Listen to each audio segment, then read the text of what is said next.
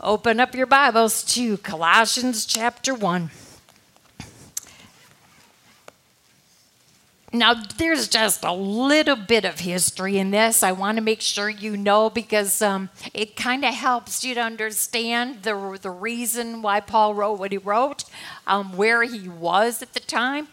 He was, in many of his letters, he was in prison. Now, it's been kind of told to us that at least in my searching, that he probably was at a house arrest in Rome when he wrote this. And some people think that this isn't as bad a prison as when he was with Silas in Philippi. But yet, how would you like to be chained to a soldier 24 hours a day? I mean, you think about that. To me, that's prison. Even though he was under house arrest, even though Timothy was able to be with him, he was able to have his needs met.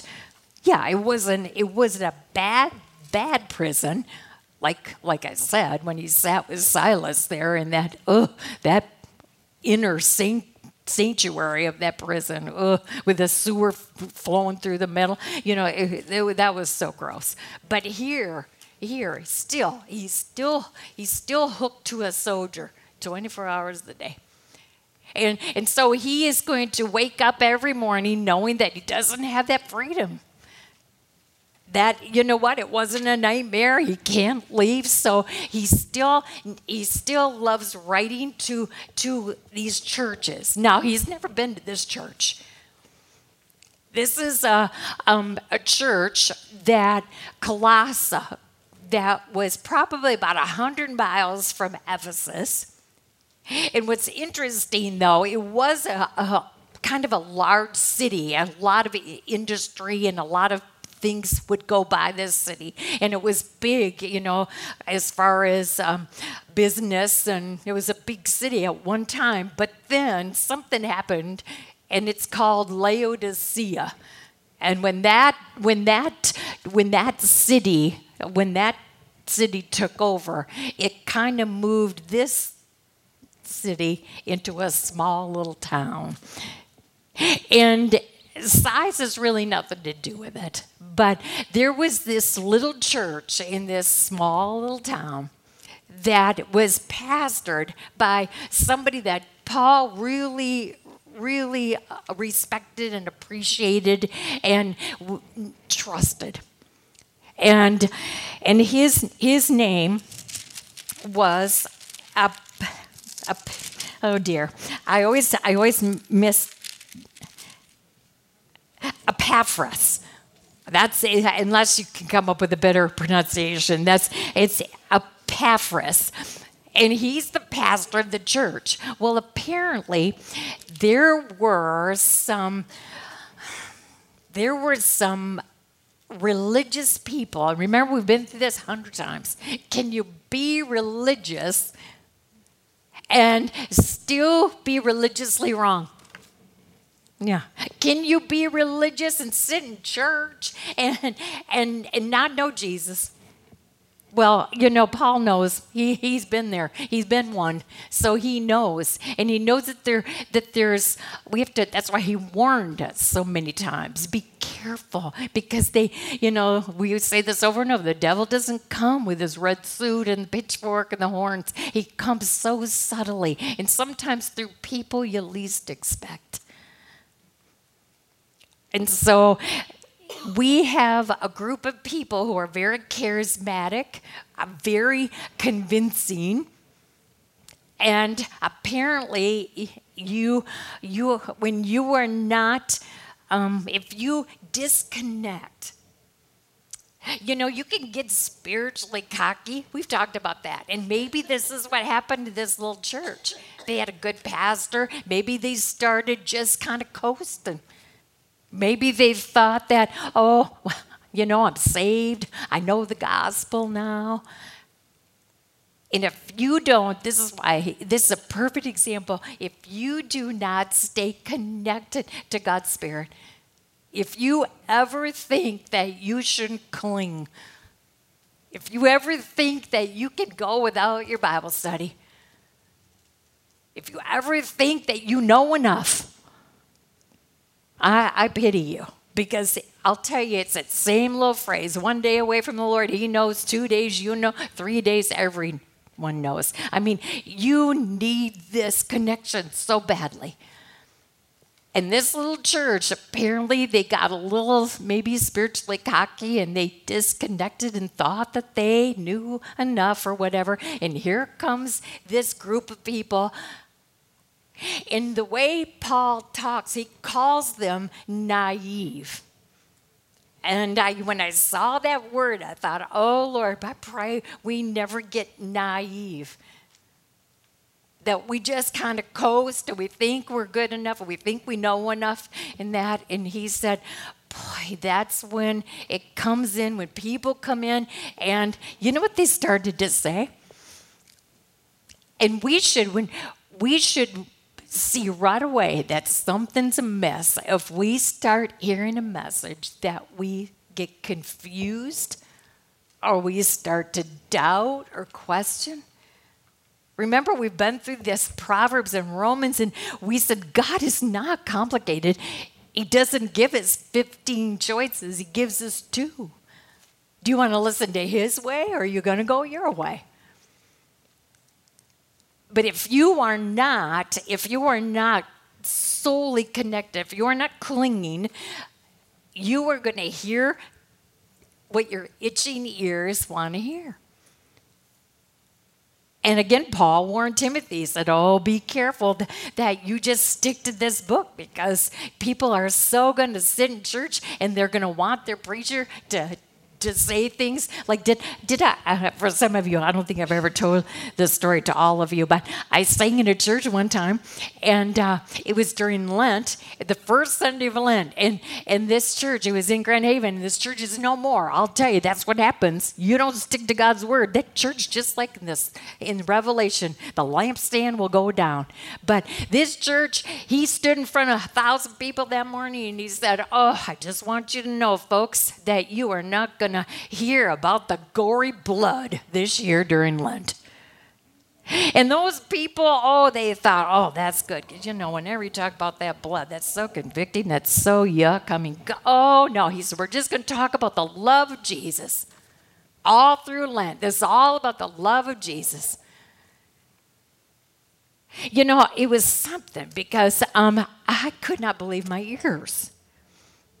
And I have to tell you, if you would have seen my husband, he grabbed my knee, like, don't even think about it in this huge church. Don't stand up and make a scene, because I would have wanted to. Except, let me tell you, I had one more song to sing. And I like I said, I couldn't believe it, but he kept talking about, I should have gotten my clue with this knucklehead. I should have got a clue, because he never opened his Bible. And at first I thought, well, maybe he just knows it and he can quote it. But he never did. And then he starts making up stuff like, oh, we're not going to talk about the blood. We're just going to talk about his love. And I'm thinking, what school did you go to? What Bible have you ever read? Love and blood are in the same sentence.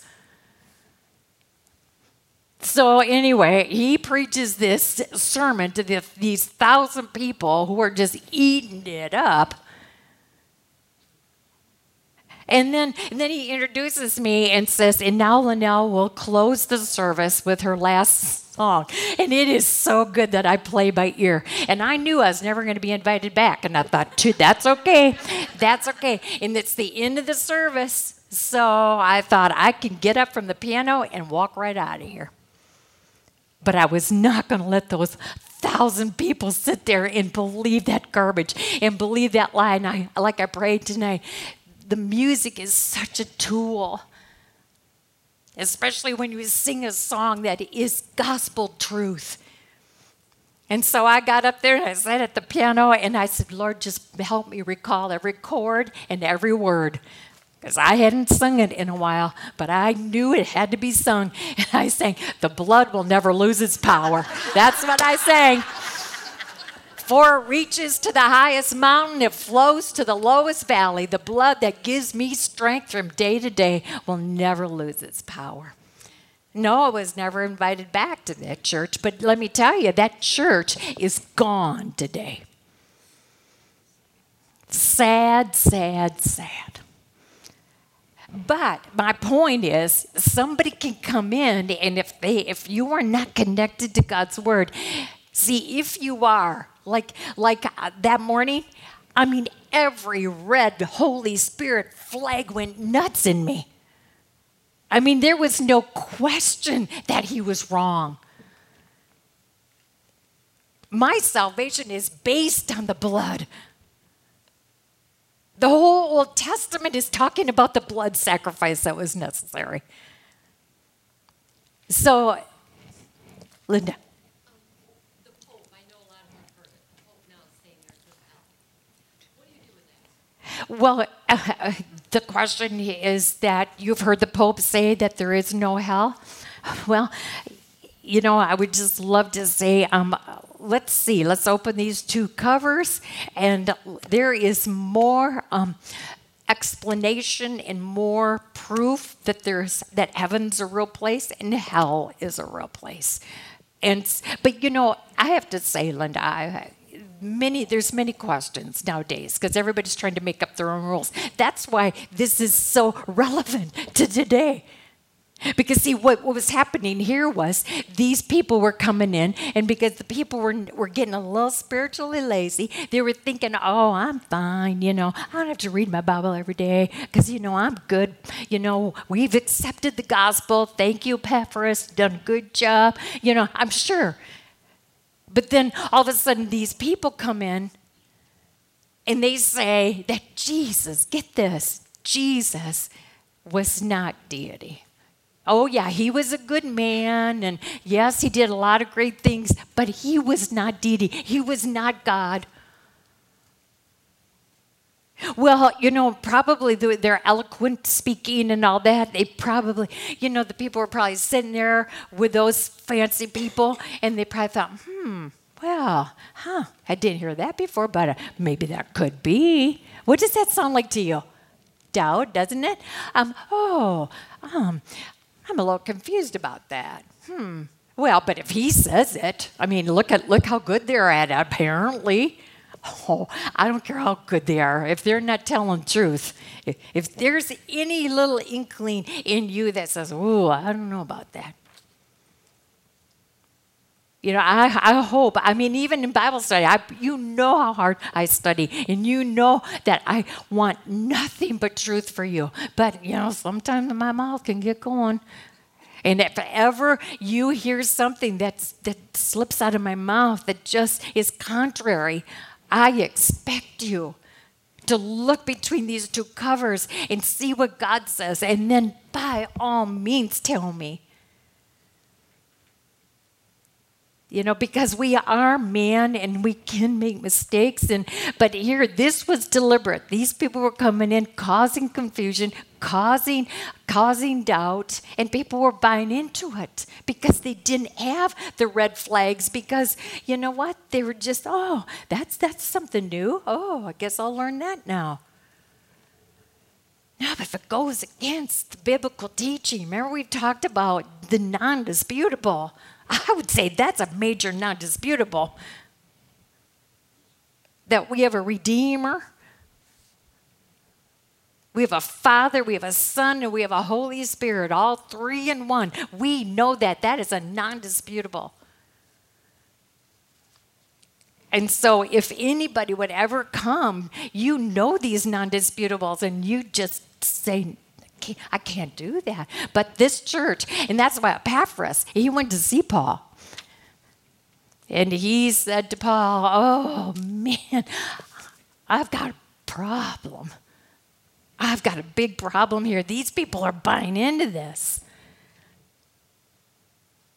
And so Paul sat down and wrote this letter, 4 little chapters. But I love the way he started it. Even in this first chapter, before he really started hitting them with the truth of the problem, he kind of has them, well, let's start. Look at what he says. Paul, an apostle. Now, I would dare say these people have heard about him. Paul was never, I mean, I bet a few of Epaphras' sermons were about Paul and about that road to Damascus and Paul's testimony. So I would dare say that, the reason why Epaphras came to Paul was because the people respect him.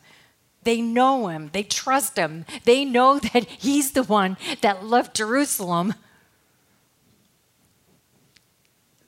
And he took the gospel into the world. And he said, so Paul says, it's me, Paul, and I am an apostle. I've been sent out. And then he says, I've been sent out. But the reason I've been sent out is to tell a story of Jesus Christ, the Son of God, the Son of Man. And he's going to get into that. But he says, I just want to make sure you know this letter is from me, Paul. And I know you trust me. And yes, I was sent out, and I'm still being sent out, even through letters. Hooked to a soldier right now, but I can still get this story out. I can still teach. I can still reaffirm. So he says, I'm an apostle of Christ Jesus by the will of God. And that's why I know that they have heard this story, because when he says that, they're saying, oh, yeah, we know. We've heard that. Oh, we've heard that story. Jesus got a hold of him, knocked him to the ground. So I'm sure they've heard all the details. So he's saying that he was an apostle of Jesus by the will of God. And Timothy, he says, I want you to know that Timothy's right here too, our brother. And then he says, to the holy and faithful brothers in Christ at Colossae. So he's already showing them that, hey, you know who you are? You are believers in Jesus. And because you are believers in Jesus, you are holy and you are faithful in Christ. I mean, don't you just love the way he starts that? He didn't come in pounding. He came in saying, I want you to know it's me. And I want you to know that I just think, I know from Epaphras that you are believers. And so he says, grace and peace to you. In other words, I know you know these words. These are my favorite words because to me, these are Jesus' words. Because of his grace, because of his undeserved favor, I am saved and my soul as well, and that gives me peace. So, I mean, what a beautiful intro. What a nice greeting at the beginning of this letter. Grace and peace to you from God our Father. And then he goes into these words. He said, we always thank God. So whether it's Timothy, wouldn't you just love to be a part of Paul's prayer meetings? Because so many of his letters, he said, we pray for you every day. Wouldn't you just love to be on Paul's prayer list? And so that had to be a beautiful thought, too, for them when they're hearing this letter read. We always thank God, the Father of our Lord Jesus Christ, when we pray for you, because we have heard. Now, I don't want you to miss this. We have heard. Now, remember, he hasn't been there. Oh, he would love to be there, but he hasn't been there. He'd love to meet every one of those people. But he says, we have heard of your faith. Now, that word faith tonight. That word faith got me so going this week that I decided that this summer study that we're going to have is going to be about this word because it's that important. And so the 4 Monday nights that we're going to meet, Monday, the third Monday of May, the third Monday of June, the third Monday of July, and the third Monday of August, we are going to study for 4 weeks Hebrews 11.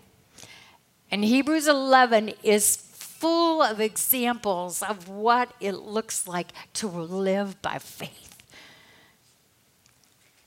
So through Noah and Abraham and the patriarchs and Joseph and then the writer of Hebrews says, oh, I have so many names I couldn't even begin to say them all. I can't even, but there are a lot of names in there. And so we're going to take a lot of these names and we're going to see what it looks like, because apparently faith can be heard about and faith can be seen. I believe faith is an action word. That's why James says, I don't care how much faith you have, you got to have some good works, or faith without works is really what? No faith at all. It's dead. Faith has to be in combination with doing. And the doing comes because your heart's been changed. So because you trust and you take him at his word and you're letting his spirit change you, then out of you, all of a sudden out of you starts coming all of this different behavior and different countenance and different purpose and different worth. And this is what Paul is saying. When we pray for you, we are so thankful because we have heard that your faith is real, because it's coming out. And look what he says, it's coming out. And we have heard your faith in Christ Jesus and of the love you have for all the saints. We heard that this gospel has changed you and you are living by faith, and it's coming out in love. And we're not just talking about a superficial, conditional kind of love here. You know, this is what I preach about Paul, because, in all of his letters, he kind of writes the same, because the message doesn't change. And yet it's, he writes a little different for the different people he's writing to, but he still uses these words. He uses the word faith, he uses the word love, and he's going to use the word hope. And don't you remember in 1 Corinthians 13, that love chapter? Faith, hope, and love, and the greatest of these is love. You know why it's the greatest? Because it's the present. It's the evidence of your faith. Your love is set, and it talks about your hope of the future. So, I looked at those three words and I thought, faith, what is my faith? I believe of the past, of what Jesus did for me. I believe when this Bible was put together. Did I see it? No. Did I see him get crucified on Good Friday? No. Did I see the empty tomb? No. Did I see him ascended into heaven? No. But by faith, I believe that this Bible is true. What happened at Calvary is true. So by faith, I took all that happened in the past, and I take this faith and I make it real belief in my heart, and it comes out in Christ-like love. And this is what I can use now. To me, faith is kind of like a past thing. My faith is what happened in the past. But love is what I'm doing now as proof of what happened to me, because I live by faith. Did that come out right? Okay, and then the hope. See, hope is such a great word, because hope, remember we've talked about at length about that word. It's not the wishful thinking hope, it's the for sure hope. It's the blessed assurance hope. And what is your hope in? Your future. So here we have three words that are all connected together because of what Jesus did for us in the past. Because I believe all that happened, that I can now live because of his Holy Spirit. I can live this love-filled life of Jesus. It affects every part of me. Remember, that's the new house that we built. And we live in the hope. Remember, Paul said, a hope that will never disappoint us. We live in that now because we know it's coming. So when he says, we've heard of your faith in Christ Jesus, of the love that you have for all the saints, the faith and love that spring from the hope that is stored up for you in heaven. and that you have already heard about in the word of truth, the gospel. So all three of those words are tied so beautifully together because of the truth of the gospel that has come to you. So Paul is saying, you know this. You know this gospel story. And you trust it to be yours. And now we've heard that it's coming out of you. And you have the hope because you believe that this hope is stored up for you in heaven. All over the world, this gospel is bearing fruit. That's what Paul says. Look at, and what kind of fruit is he talking about here? All over the world because of the gospel. Now what's coming out of you because of the gospel is what? The fruit of his spirit, the love, the joy, the peace, the patience, the kindness, the goodness, the faithfulness, gentleness, the self-control. All over the world, this gospel is bearing fruit. And it's bearing fruit, and more and more people are coming to know Jesus because you're sending it out by the fruit of God's Spirit coming out of you, the fruit that's coming out of you, and then it's like it goes full circle. Then the fruit that you bear are the new souls that want what you have. When you live out Jesus, that's why Peter said, be ready with an answer because people are going to want what you have. And because you are willing to tell the story. Did you just love when Fanny wrote that? When she talked about this blessed assurance, this blind old lady who could have just been so mad at that doctor because she was put bad things on her eyes and this quack doctor ruined her eyes, but she had a grandma that kept feeding her the scripture. So by the time she was old enough to know that she could blame somebody, she already knew the love of Jesus and the purpose that his will has in our lives and that his will for us is perfect. You know, Doug, I just can't, and I didn't know you were coming, so this has just got to be the Holy Spirit because, you know, I look at that, how many years ago, the accident on the corner of 31 and 32nd, and, you know, from that day on, you didn't have use of your legs. And I remember coming to cut your hair in Muskegon when you were convalescing there, and how many years ago? How many years ago was that? 40. Yeah, 40 some years ago. And so 42 years ago. And, you know, so when you think about that, what purpose would God have for a young man at that late teens to have his legs taken away? This hunter who loves farming. I mean, this didn't make any sense. I mean, he's not going to be an office guy. He's just not an office guy.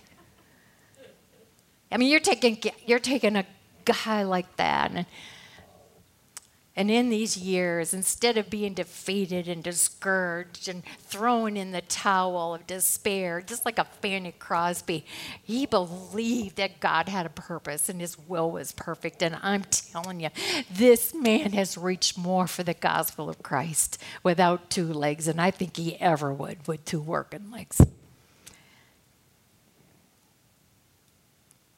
But you have to believe it.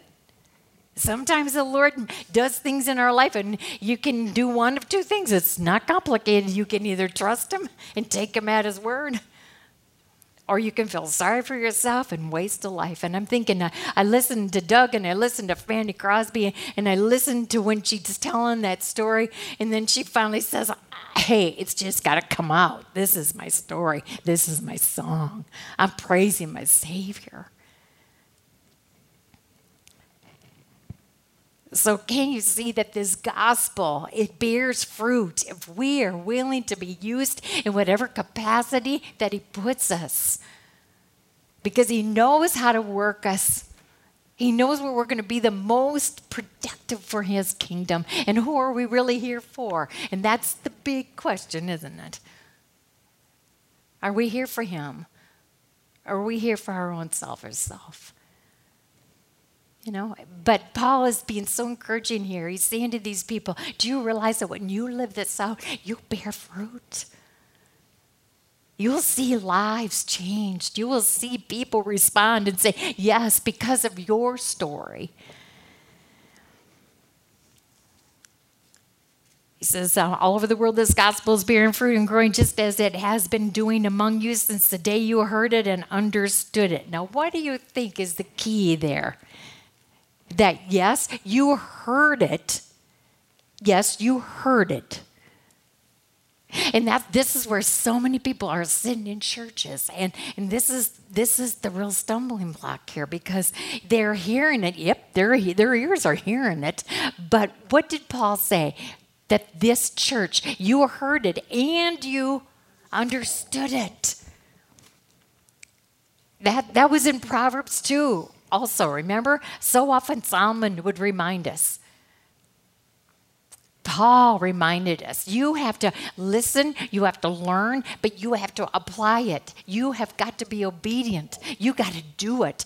What does James say? Don't just be hearers of this word. You got to be doing it. And you're going to do it only if you understand it.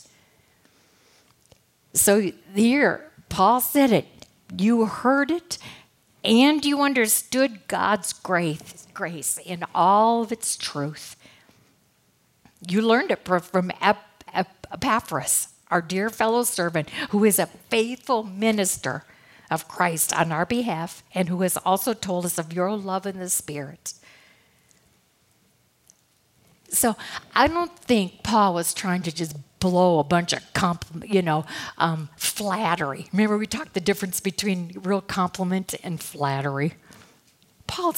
He's not saying these words to flatter them if they aren't true. Paul would never do that. So he is telling them the truth, and he is saying to them, you are a good church. You're a believing church.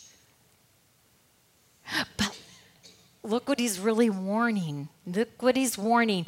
Can you ever be just comfortable thinking that once you have your ticket to heaven, that's all you have to do? Paul is saying, look, this isn't just that you get a ticket to heaven. This is a change.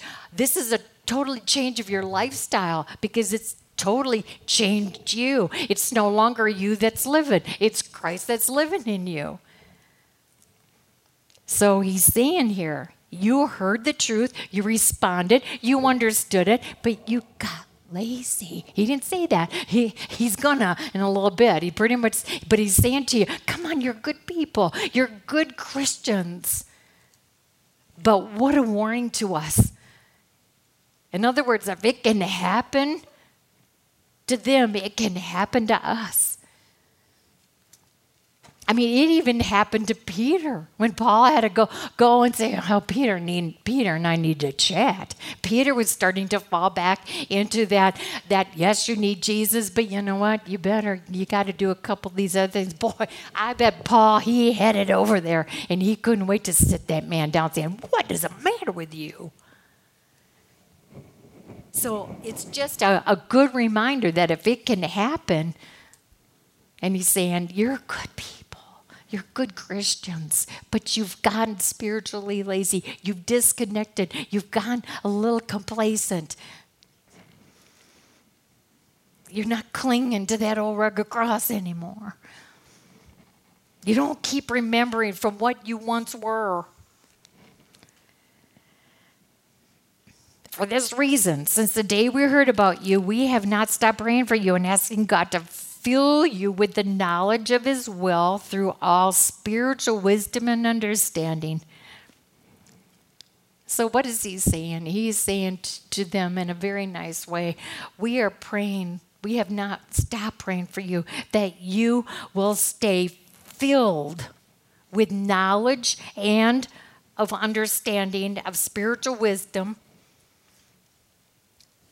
I'm so glad that we went through Proverbs. I'm so glad that we've heard that book of what spiritual wisdom is and how we're just going to have to keep going over and over and over. That is such instruction for us.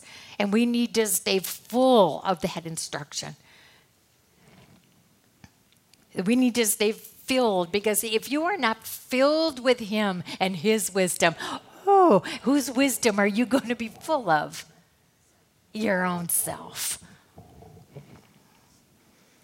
And we pray this in order that you may live a life worthy of the Lord. See, this is when you live a life worthy of the Lord. Should that matter to us? Should you and I really be concerned that our lives are living worthy to him? Remember, I prayed tonight, Lord, you are so worthy of everything we sang tonight. Everything that we say and do, you are so worthy of it. Because of what you've done, our lives, we should want our lives worthy of what he's done for us. We should live a life worthy of the Lord, that we may want to please him. In the writer of Hebrews says that it's only faith. It's only real faith that pleases him. When we live by faith, we take what's between these two covers. We take a look at the cross. We know that we were all disobedient. We all have a choice in whether we accept or reject what Jesus has done. He says,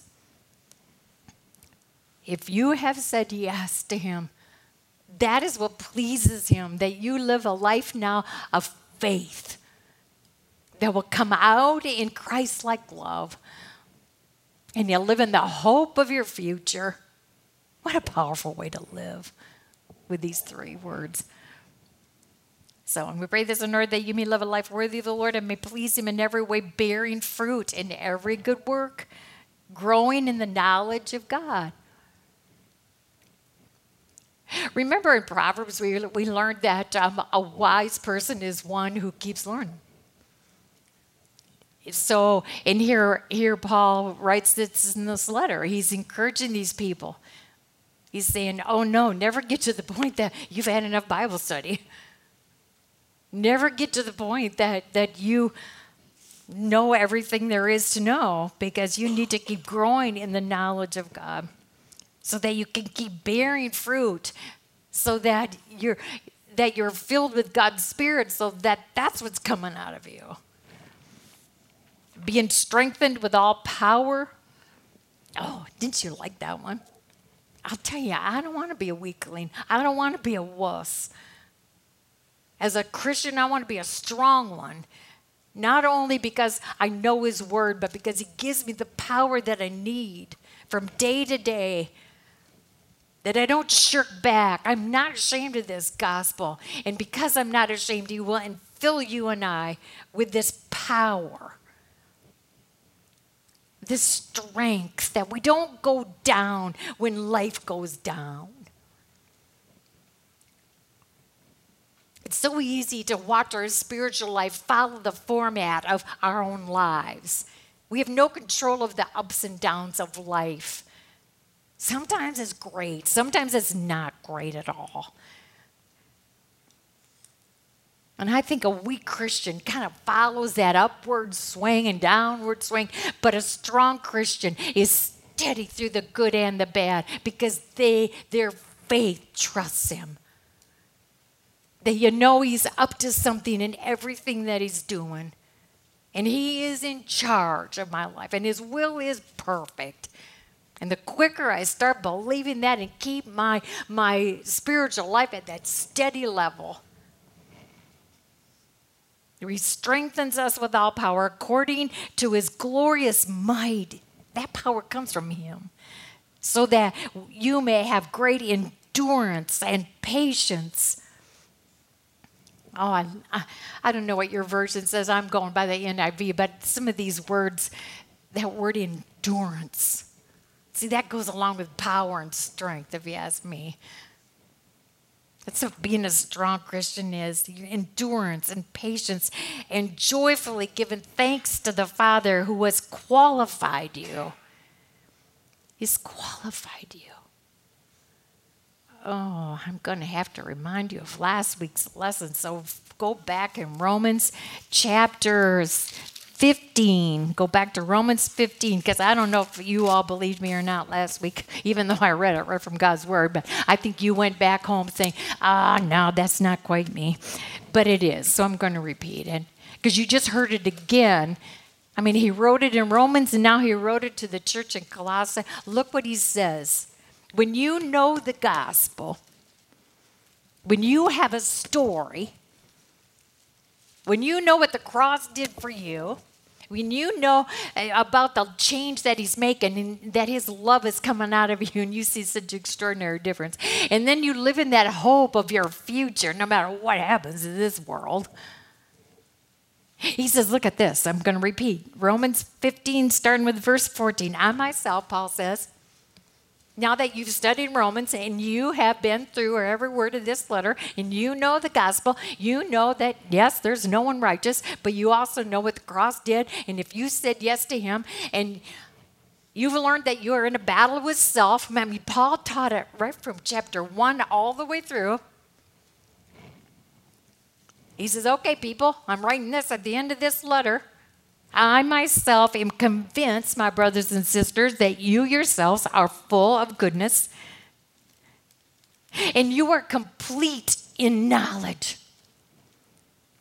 It doesn't say you have to make sure you graduate 3 years of seminary and all that. It doesn't say that. He said you have a story. You know what Jesus has done and what he can do. Yeah, I am convinced that you're full of goodness because you're full of the Spirit.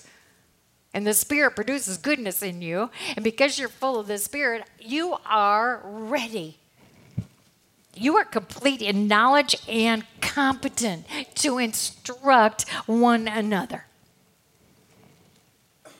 Surprise, surprise. There's not one of you that could say, yeah, but that doesn't mean me. Yeah, but I don't know as much as you. Or, yeah, but I'm not type A personality. There's not one yeah, but that's going to fit there. He's saying if you've been through Romans and you know the gospel story and you've been transformed by the blood of Jesus, then you are competent and you're ready to instruct. You're ready to tell your story. When someone asks, and that's what he says here. He who has qualified you to share in the inheritance of the saints in the kingdom of light. You have now been qualified to be able to tell this story to someone else. For he has rescued us from the dominion of darkness and brought us into the kingdom of the Son he loves. Boy, what a way to say, let me tell you what you look like before. Let me tell you what you look like without the light of Jesus in you. You have been rescued. Nothing you did. No. You just had a Savior that came and rescued you. He rescued you out of the dominion of darkness and brought us into the kingdom of the Son he loves, in whom we have redemption, the forgiveness of sins. Oh, I just want to insert there, hallelujah. Because that is, what a way for Paul just to say in the first 14 verses, what he just pretty much put it all together for them so that they could remember from where they came from, what they've been redeemed from, that their sins have been forgiven. Can you imagine them sitting there, because they're good people that have heard the gospel and know the gospel? Don't you think that right about now they're saying, oh, I bet they're starting to hang their head thinking, oh, why did I get confused? Why did I let them come in here and sway me? Only Jesus could have done that. He has to be God. There's no human that could ever sacrifice his life and his blood be sufficient. God would have never approved that sacrifice. See, the way he said it, you couldn't, I can just see those people listening. Okay, now he starts. In case there is any question, let me clear the way. He. Any doubt who he is? Jesus. Jesus is the image of the invisible God, the firstborn over all creation. And we know he was there. If you've ever studied Genesis and you've seen the plural word, and we, when God is talking, and we did this and we did that, well, who do you think he's talking about? God the Father, Son, and Holy Spirit, they're all there. And I happen to know another verse of proof for you. John wrote in John 1:1, in the beginning was what? The Word. And the Word was with God, and the Word was God. Yeah. For by him the things were created, things in heaven and on earth, visible and invisible, whether thrones or powers or rulers or authorities, all things were created by him and for him. Oh, I just wrote John 1 right through there because you know what? I keep going through. And the Word became flesh. That Word, Jesus, the supreme second person of the Godhead, no question at all. That Word became flesh and dwelt among us. That was our Christmas. And then started the 33 years to the cross for us. And he is the head of the body, the church. Oh, yeah, I have to say this. He is before all things, and in him all things hold together. And he is the head of the body, the church. He is the beginning and the firstborn from among the dead. That sometimes causes a little problem because it said he is the firstborn from among the dead. And we know that in the Old Testament, there were people that died that were raised. We also know that Lazarus was raised from the dead. And this was before, so why is Jesus the firstborn of the dead? And then we know that when Jesus died, people came out of the graves. So how can Jesus be the firstborn of the dead? Do you know that everybody who was raised needed to die again?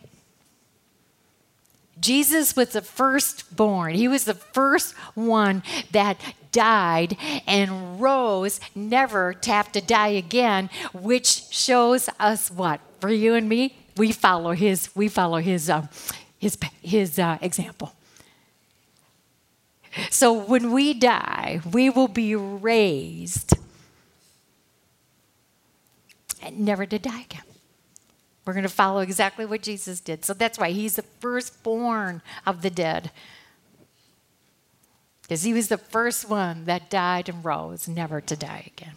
So that in everything he might have the supremacy. What's the root word of supremacy? Supreme. Overhaul. And look at this. For God the Father was pleased to have all his fullness dwell in him, and through him to reconcile to himself all things, whether things on earth or things in heaven, by making peace through the blood shed on the cross. Just write this down.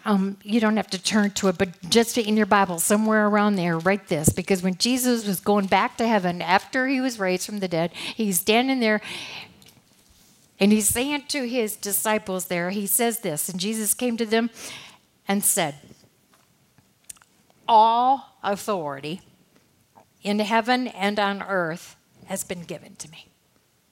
Matthew 28, verse 18.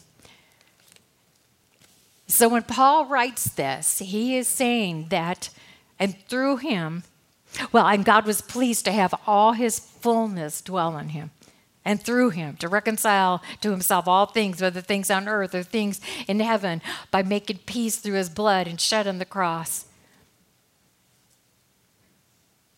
God is pleased, so let Jesus have all that authority.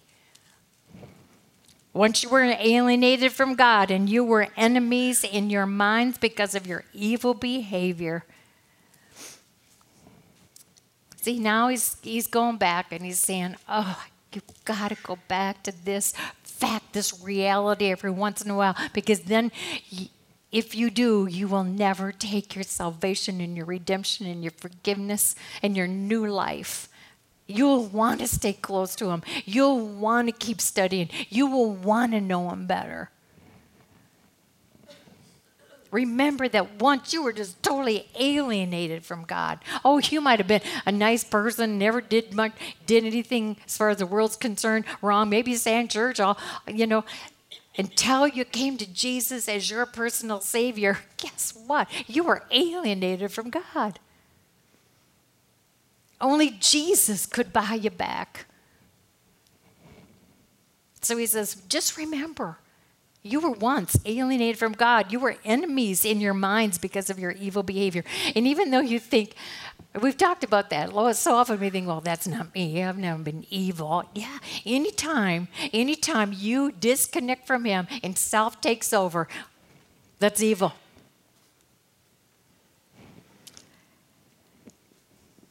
But now, he has reconciled you by Christ's physical body through death to present you holy in his sight without blemish and free from accusation. So again, he's just reiterating that story. He did it for you. He's the only one that could do it for you. So don't even think it can be anybody else or that he is anything but God. And then look what he says.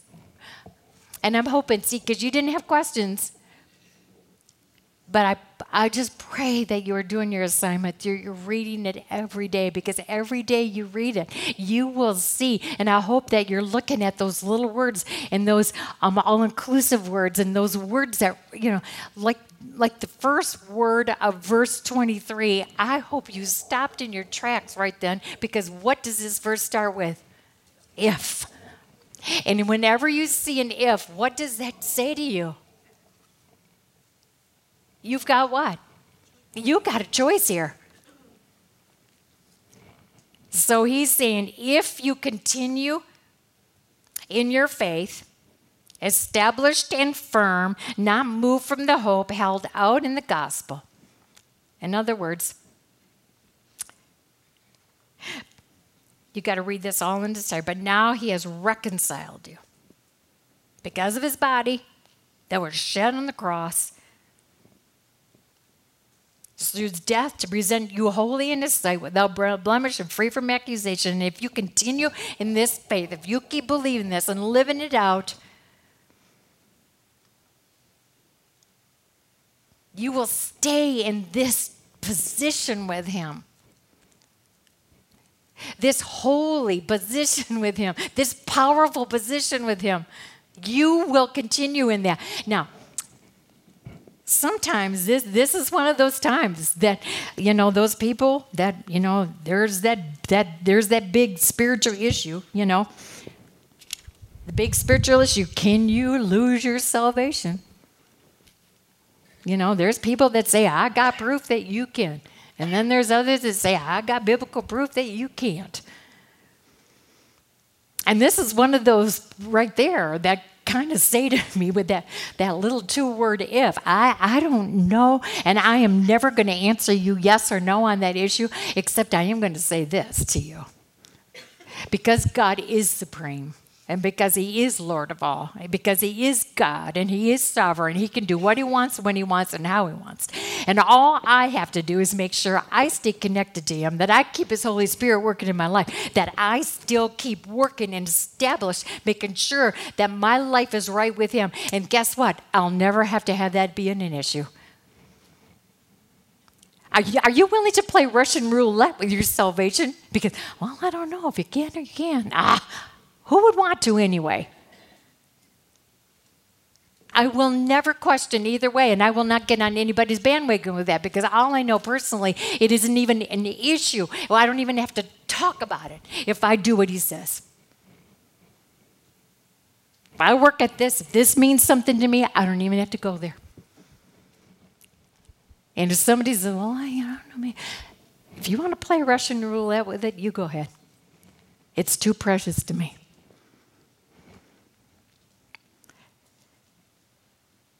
This is the gospel that you heard and that has been proclaimed to every creature under heaven, and of which I, Paul, have become a servant. Don't you just love what Paul said? You know, he was this big Pharisee, you know. I mean, oh man, he was way up there on that totem pole of elite, you know. And now look what he calls himself. He loves calling himself, I'm a servant of the Lord Jesus. Because you know why? He's the supreme one. I know my place. And I love being a servant of his. Now I rejoice in what was suffered for you, and I fill up in my flesh what is still lacking in regard to Christ's afflictions for the sake of the body, which is the church. Now, this can go either way. He could be talking about the suffering that he went through, that he's going through right now. You know what he's saying? I'm sure he could make a list. Oh, I was beaten. I was left for dead. I was bitten by this snake. I was shipwrecked. I mean, on and on. He could go on of all what he's been through, that he's suffered. I mean, there was times when he was sitting there with Silas, you know, you think about being beaten and flogged, and there was one time when he asked somebody to please bring him a Coke because he was cold. I mean, the suffering that this man went through for the cause of Christ. He suffered for being a messenger of the gospel, not that he was a criminal. And what he's saying here, it could be this. You know what I'm telling you, people of Colossae? I know. I left Jerusalem and I went to the uttermost parts and I became the apostle to the Gentiles and I went through all that. And you know what? I'd do it all again for you. I rejoice in what was suffered for you. But also, I think it depends on how different versions say it. Because I think he's also saying, Jesus suffered so much for you. And I rejoice in the fact that he was willing to suffer for me, for you. So either way that you want to take it, he is saying, I'm rejoicing in that suffering because you know what? It got you the message of salvation. And what he's trying to say to us, and you've got that job now. Or are you just so cautious that you don't want to suffer? You're so afraid, you know, you don't want to cause any ruckus, or you know, I don't want to hurt in any way, so let's just be a little quiet about it. What Paul is saying, you know, when it's real in your heart, if someone ever asks you with a gun pointed to your head, or do you believe in Jesus? Do you know that a strong Christian will have no question saying, oh, yes.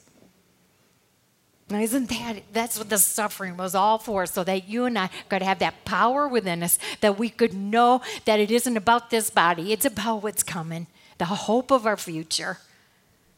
Because our faith was believing all this was true, and that our life showed this love. And it might have gotten us killed for it. But Paul is saying, you know what? I rejoice in that. The message is that worth it. Is that worth it? I have become its servant by the commission God gave me to present to you the word of God in its fullness. Oh, I like that part, didn't you? Or maybe your version says this. I have become its servant by the commission God gave me to present to you the word of God in half of its meaning. Because I didn't really want to go there, because that might step on some toes, and that might not be where your itching ears want to hear. Maybe, does your version have that? No, of course it doesn't. He said, I have become its servant by the commission God gave me to present to you the word of God in its fullness. In other words, was he afraid at all to say it? Nope. If it means step on toes, step on toes. He said, I'm telling the word of God in all of its fullness because this is what people need to hear. The mystery that has been kept hidden for ages and generations, but is now disclosed in the saints. To them God has chosen to make known among the Gentiles the glorious riches of his mystery, which is Christ in you, the hope of glory. The mystery. What's the mystery? Oh, believe me. The mystery is people who don't want to listen and learn and understand and have their lives changed by it. People look at us and think, boy, that's a mystery of how she could live like that. I sure don't understand how she can have joy in the middle of her storm. Oh, it's a mystery to me how she can have hope when it looks like her world just fell apart. But he's saying, you know what? This shouldn't be a mystery to you. This mystery you have seen fulfilled, and now it fills you. This was disclosed to the saints. The mystery that has been kept hidden for ages and generations. You know, you think about the whole Old Testament. We live on this side of Calvary, on this side of Pentecost, but the whole Old Testament, do you know what? All they had was a promise. And they took that promise and they lived by it and they held on to that faith. And obviously we're going to study about that faith. And when they lived out their faith, look what extraordinary things came out of their lives. We're also going to go through and say when they didn't live by faith, look at the messes they got into too. But that's all that they had. They had faith in the promise. But now we live on this side of Calvary, this side of Pentecost. We have the Holy Spirit that is able to indwell us, taking these words on the page and bring them to life. No more mystery. It's right there, black and white. Clear as a bell. To them God has chosen to make known among the Gentiles the glorious riches of this mystery. Oh, I hope that you see that this whole salvation message, now that it's not a mystery to you and you understand it, you get it. That's what he's trying to say to these people. Oh, never take it for granted. I want you to see that this message is the glorious riches, which is in Christ in you, the hope of glory. Oh, I love the way he wrote that. That's you, that's me.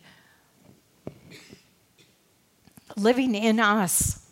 And then he says, we proclaim him. We proclaim him. When you see the word proclaim, I just think I wouldn't proclaim bad news. If I proclaim something, I am sure of it, and I think it's the best news ever. If I'm going to proclaim something, I want someone to hear it because it's good. And so when he says, we proclaim him, admonishing and teaching everyone with all wisdom. Again, when you read it every day, did you notice an all-inclusive? Is there any room for any? And everyone can have this. So that we may present everyone perfect in Christ. That's our job. Every one of us who has this story should be proclaiming it. He says, and as he closes this chapter, he says, to this end I labor. I mean, I'm willing, this is why I've been called. This is what I've been called to do. And this is what all of you believers are called to do.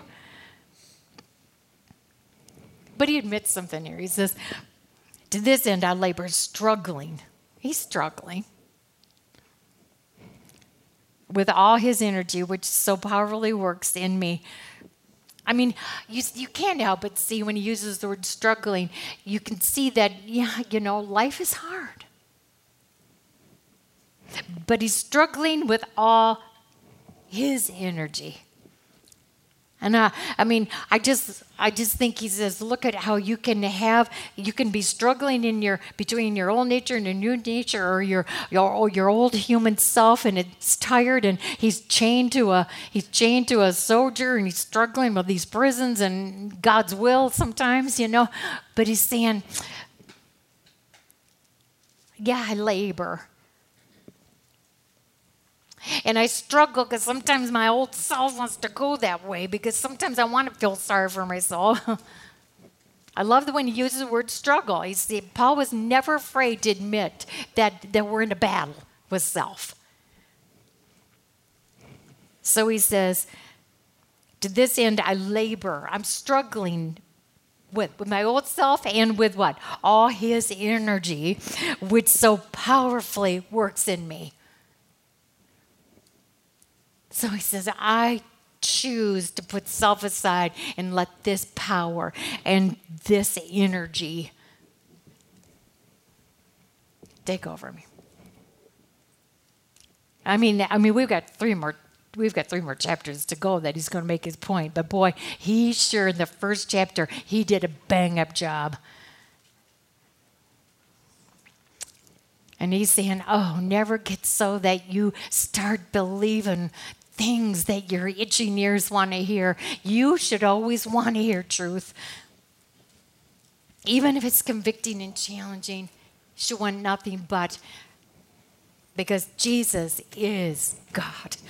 No doubt. He died for you. He rose for you. His sacrifice was accepted by the Father. We now have all this because of him. There is no one who is not God could ever do that for you and I.